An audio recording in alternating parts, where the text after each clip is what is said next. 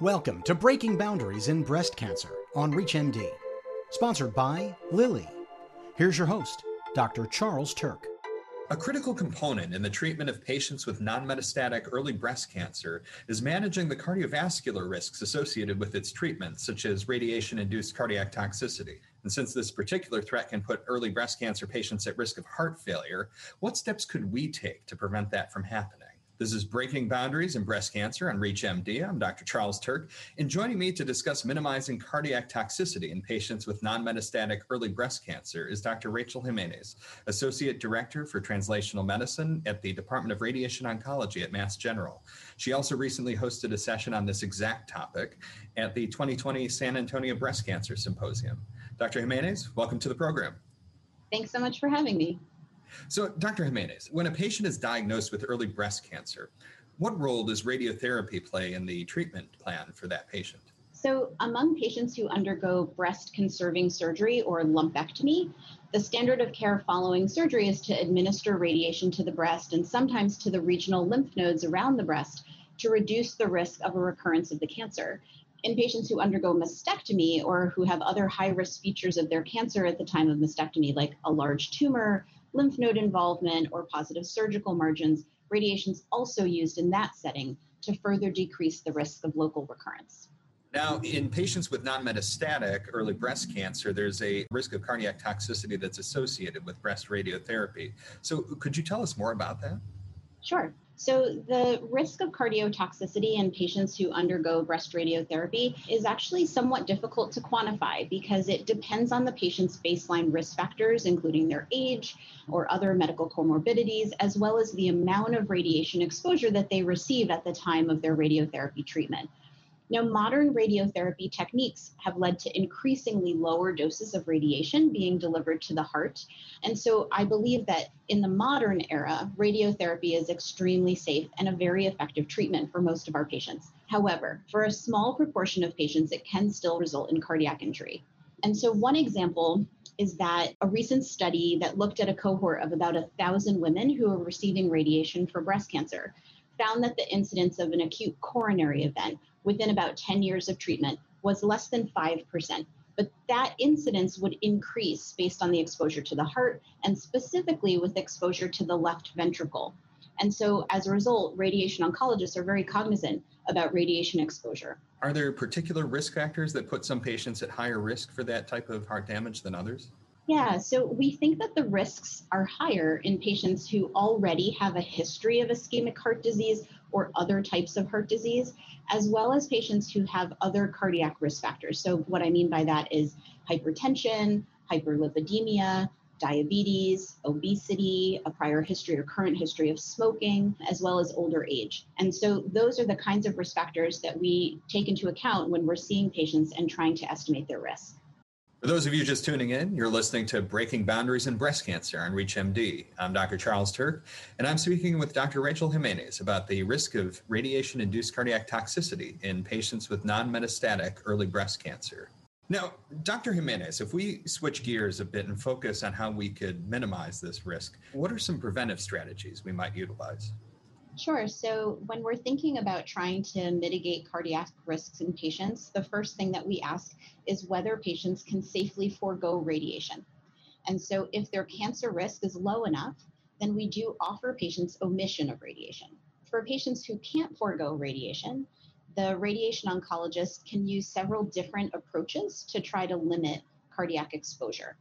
So one is to limit the dose to the heart by decreasing the amount of tissue that we're treating.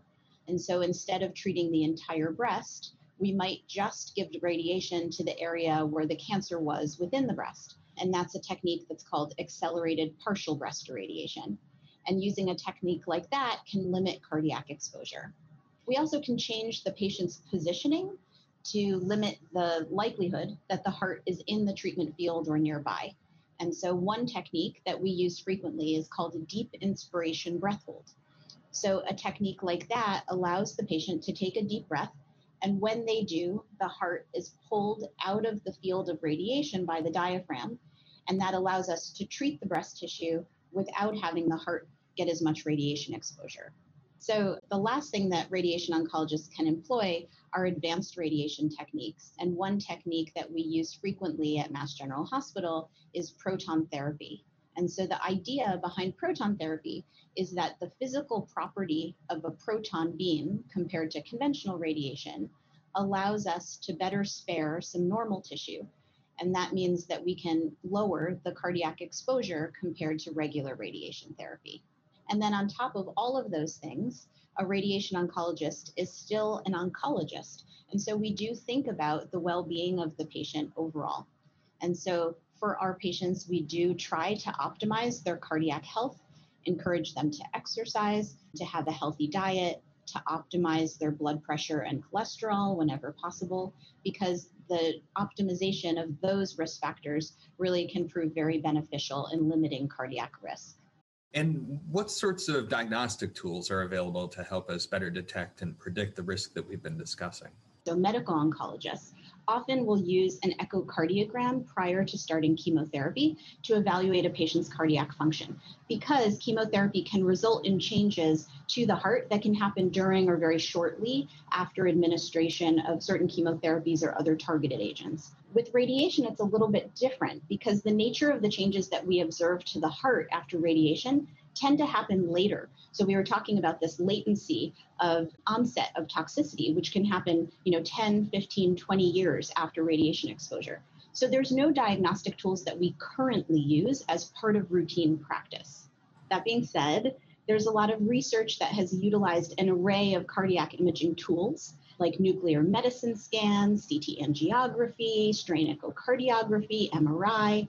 All of these things have been used to evaluate early changes to the heart after radiation.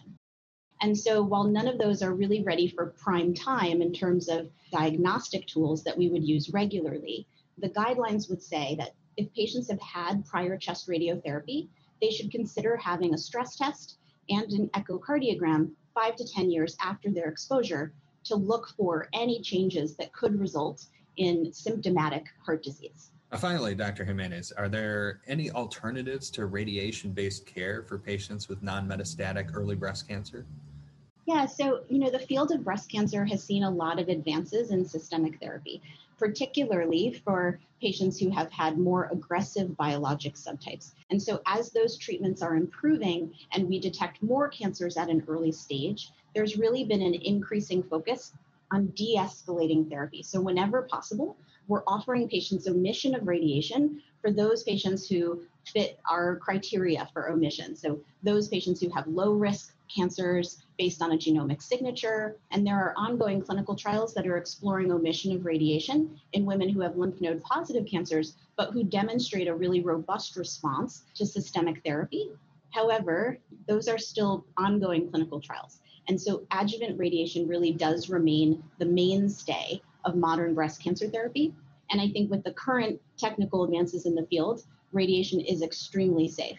That's all really great to know. Thank you, Dr. Jimenez. And that actually brings us to the end of today's program. So I want to thank my guest, Dr. Rachel Jimenez, for joining me to discuss how we can minimize the risk of radiation-induced cardiac toxicity in patients with non-metastatic early breast cancer. Dr. Jimenez, it was great having you on the program. It was great to be here. Thanks so much for having me. You've been listening to Breaking Boundaries in Breast Cancer, sponsored by Lilly. To revisit any part of this discussion and to access other episodes in this series, visit reachmd.com, where you can be part of the knowledge. Thanks for listening.